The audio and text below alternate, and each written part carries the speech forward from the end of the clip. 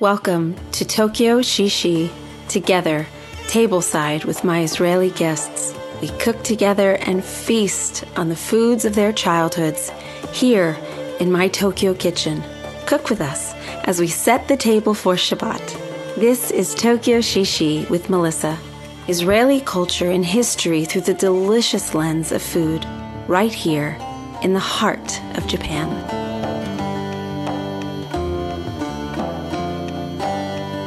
My guests today are husband and wife duo Moshe and Carmit.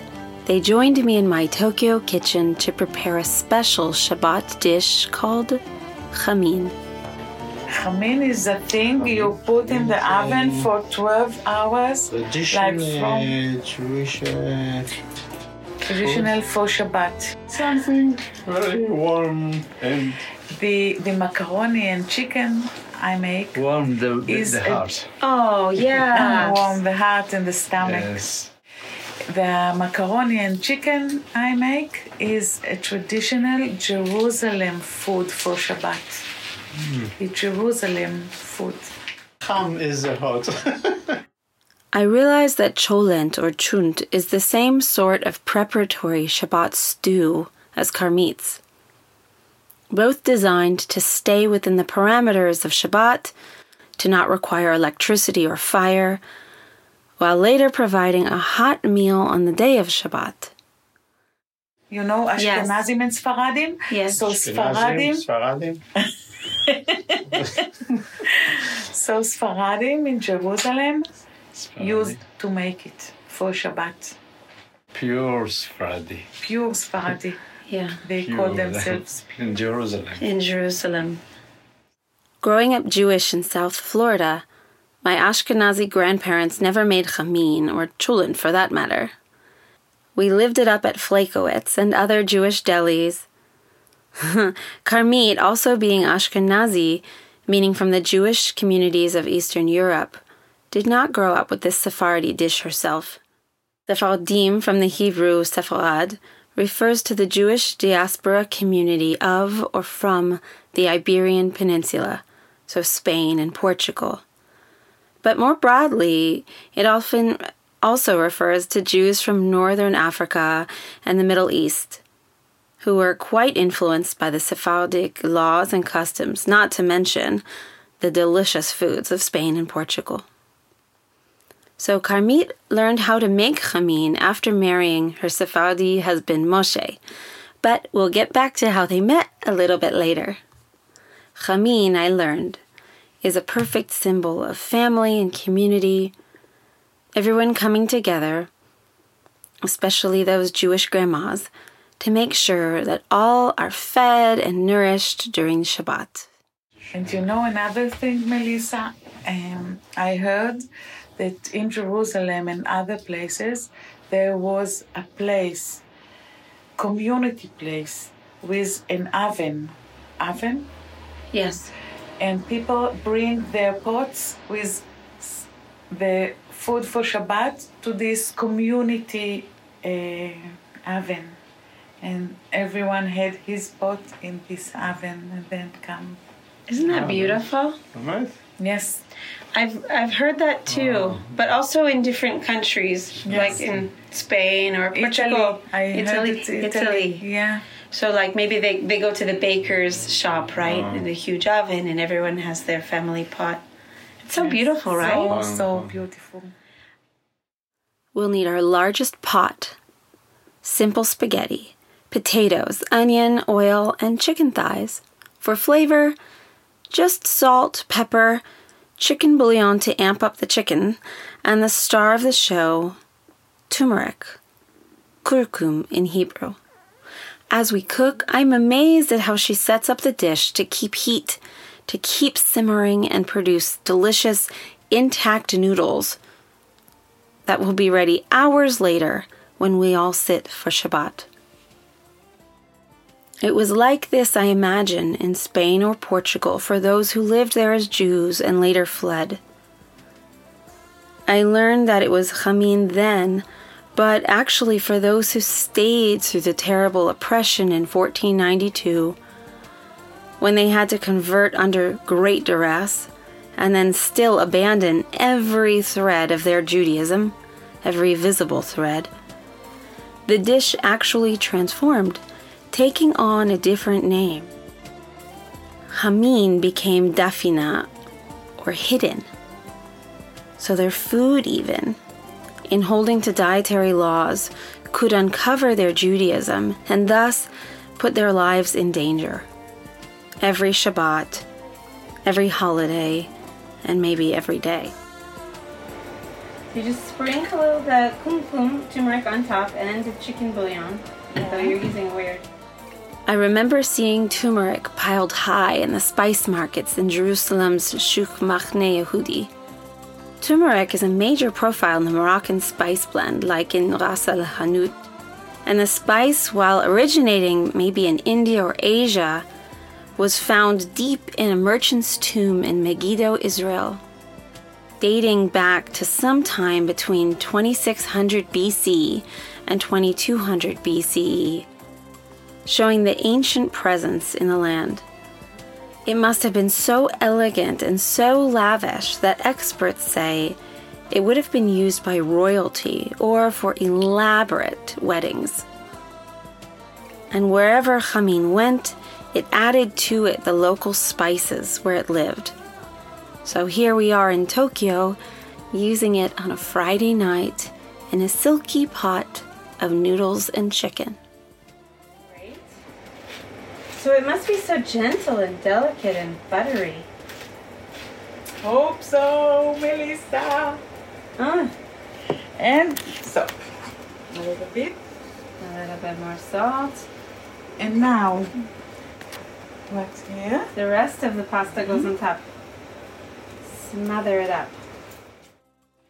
Do you think that kibbutzim still have this kind of thing? No, I was born in a kibbutz, and it used to have not everyone cooked his food, but in the kibbutzim they used to cook for everyone in the chadar ochel, in the kitchen.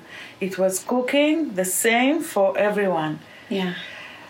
But nowadays the kibbutzim changed a lot, and everyone cooks in his home. You have your own. Mm-hmm. Yeah. When I was a child in the kibbutz, there was no kitchen, no private kitchen, only kitchen for everyone. Right, and big pots, huge big pots. Yeah. And the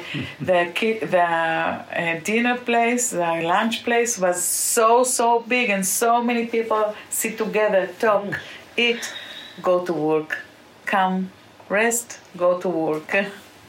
Wow. Everyone together. And what kibbutz is that Netzer called? Sereni. Netzer Sereni. It was a kibbutz of survivors from the Holocaust. My father was from Poland, and he survived from the Holocaust. Yeah, my father couldn't talk about it a lot of years, and he had nightmares and screaming in the night. Everyone but Carmit's father and his 2 brothers were murdered in the Holocaust.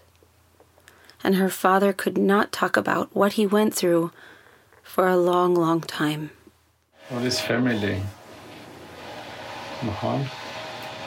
It's only 3 brothers. My father and 2 brothers. Yes, were only all families. Oh, Moshe. Carmit's grandmother was originally born in Poland and then lived in Berlin. After marrying, she and Carmit's father moved to Toronto, Canada. But get this, she only told them 1 week before departing on a ship that would set sail for Haifa, just when Israel became a modern state. In 1948, and when she came to Israel, she said, I want to go to a kibbutz with Holocaust survivor. That's how she met my father. Mm-hmm. She was so brave.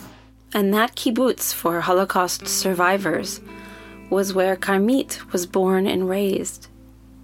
It wouldn't be until her father had grandchildren, though, that he would open up about what had happened to him. She sends me the family book with English chapters written by Mom and Hebrew chapters by Dad. When he got retired, And before, my sister went for 5 years to US to do her postdoctorate. So she asked him to tell us a story, first time.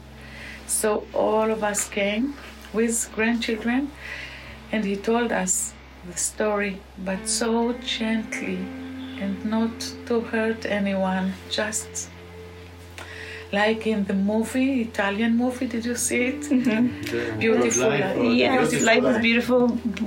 Right. Beautiful. And then he started writing. Carmit says that one of the reasons her father decided to share his story was to introduce his children to his side of the family, as he and his brothers were the only survivors in his nuclear and extended family. He made us know his parents. My aunt I didn't meet. I grew up without grandma and grandpa because his was dead in the Holocaust and my mother's was in Canada. Carmit put so much love into being a savta, a grandmother, to her sweet grandchildren. Even while it is emotional being away from her children and grandchildren, while they are bombarded with rockets and the horrors that are unfolding in the south of Israel, she and Moshe are playing games with my children and are making food for the younger guests upstairs. She recounts her father's very exact documenting of the events leading up to the Holocaust and all of the cruel repercussions. And he did it very detailed, like what happened, not what he felt, but what happened. And he also did a great job with, לתעד.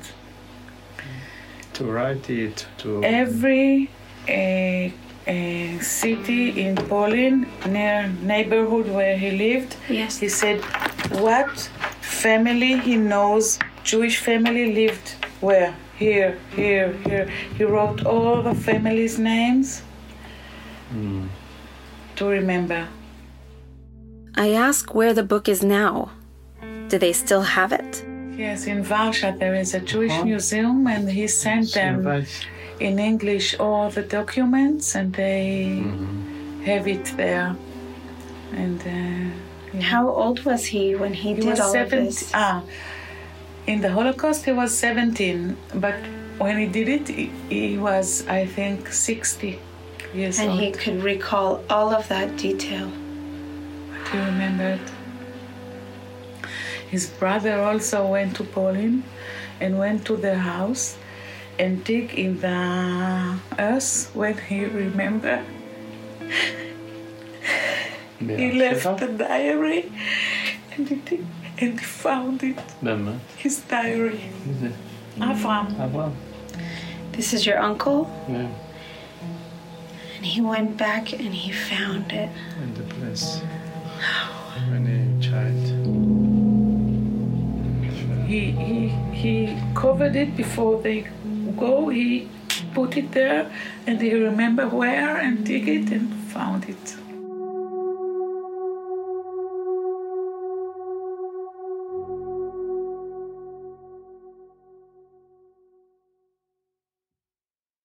Okay.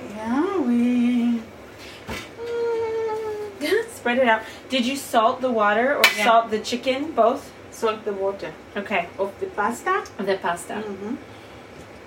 And now. It's like a magic trick. The incredible magic trick may also be the sheer will and the miracles of Carmit's husband, Moshe's parents getting to the land of Israel.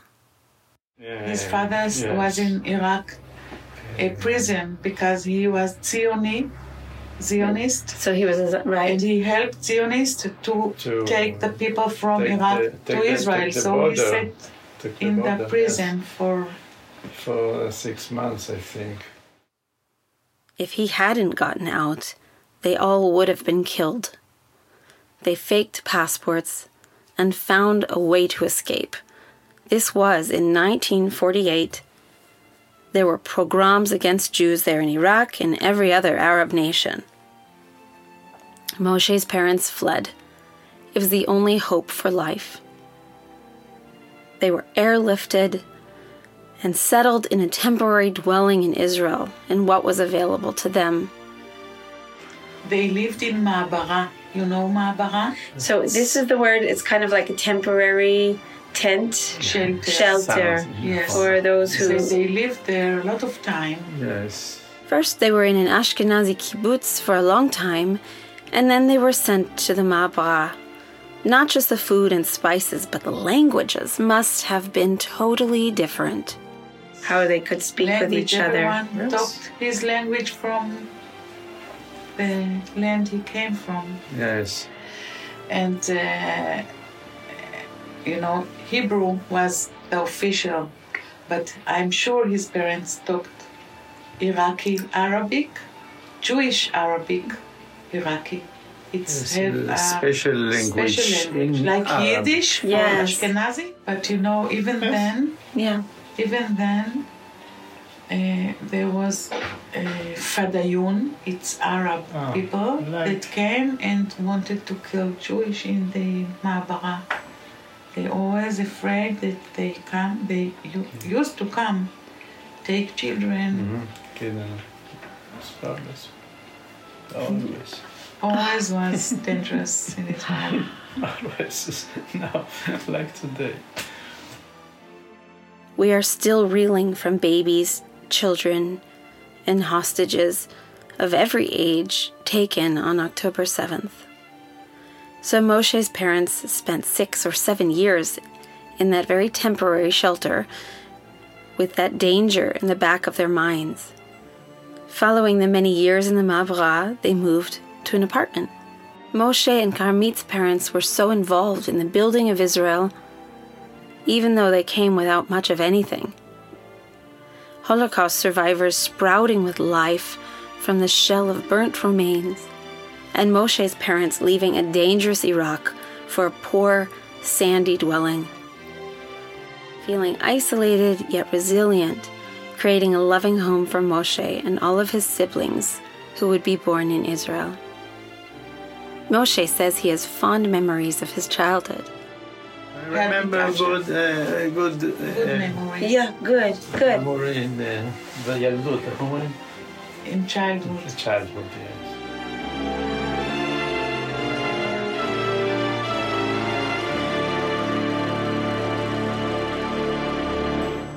Oh, again, you just keep layering it. Here's a paper towel for you. Oh, it's so gorgeous. Why is it so pretty? Everything is more amazing when someone else is cooking too, right? That's right. So if you were home right now, you would be making this for your family, wouldn't you? I told my with so much love. making it. So she said, Sofka, no one makes it like you. Oh, I said, we will come and I will make you. yeah. Now I need, I don't know, maybe 2 cups of water Okay. because of the amount. So it all has to cook again together now, right? I don't know. I cooked the pasta halfway. I realize that I'm completely nervous about ending up with mushy pasta. I must mention that fear of mush several times. Carmit assures me, though. She leaves the pasta al dente when it begins the longer mission of being on the lowest fire with layers of onion, potato, and chicken. Once everything has been layered just so, we turn up the heat so the pot boils, and at that point, we move it all the way down to gently meld the ingredients into one cohesive, lovely dish with the chicken fat, bouillon, salt, pepper, starch, and that golden turmeric doing its job. Minimum fire. Okay. Minimum. Oh, I'm going to make this all the time now. For in honor of you, too. Like I said, Carmit is Ashkenazi like myself, so the discovery came later. She was taught how to make this chamin from Moshe's Sephardic mother. Young Carmit met handsome Moshe when she was 19 and he was 20. They were soldiers in the Yom Kippur War, or she would say she was just helping. But they were both in the defense force upholding life and feeling lost during the war. From the time they met, there was war, and now, exactly 50 years later, Israelis are once more defending their right to live. Carmit and Moshe feel everything so deeply. We all do in these days following the attack. Whenever we see each other, we stop and hug. Even on the stairwell, so many I love yous, our eyes wet. We also smile and look forward to our next Shabbat together. Yeah, you will taste it. I hope you like it. You've got the magic touch. She's right, of course. The dish continues to cook so that the family has an amazing meal waiting for them for lunch on Saturday, or, of course, they can have it that night. They would just break the seal made with flour and water, and all that fragrant steam would finally escape. I'm so hungry already. It smells so good coming in, and the turmeric is really special. Okay, this is ready. I'm so excited. Thank you so much. Later we sit with more than a dozen Israeli guests, saying the Kiddush blessings, and soon after a few songs and some more tears of fluffy challah, we uncover Carmit's chicken and macaroni. The scent means everyone is home, but also here in Japan, where it still feels too far away from war and upheaval, but also quiet and safe. Their pain is our pain, but the togetherness, like the spices, finds its way inside. We find good things at the bottom of the pot. Onions, potatoes, caramelized goodness. And how do I not think of Carmit's uncle going back to uncover the story of his family and neighbors ripped from the earth, from a beautiful life. This is a dish that hides real history and also uncovers. Between the seared chicken and the rich onions and soft potatoes, all laced with chicken fat, turmeric, and salt, seconds turn into thirds and fourths. There was a place, community place, with an oven. Oven? Yes. And people bring their pots with the food for Shabbat to this community oven. And everyone had his pot in this oven and then come. Isn't that beautiful? Tokyo Shishi is a Melissa Uchiyama and Kintsugi media production in association with Kevin Zuccarello of Sudaga Sound Production. Music by the talented Yaron and Sudaga Sound Production. Kintsugi is a Japanese technique of restoring broken vessels, ceramic teacups, dishes, even glass, using gold and lacquer. John Ledoux of Kintsugi Media, my friend, a lifelong resident of Japan and lover of Israel, co-created Tokyo Shishi with me in an effort to use this podcast as a hopeful act of Kintsugi, a Japanese application of Tikkun Olam. This has been our desire, especially following the tragic events of October 7th. We're here to honor and celebrate your lives. Each of these guests is really a part of my family now.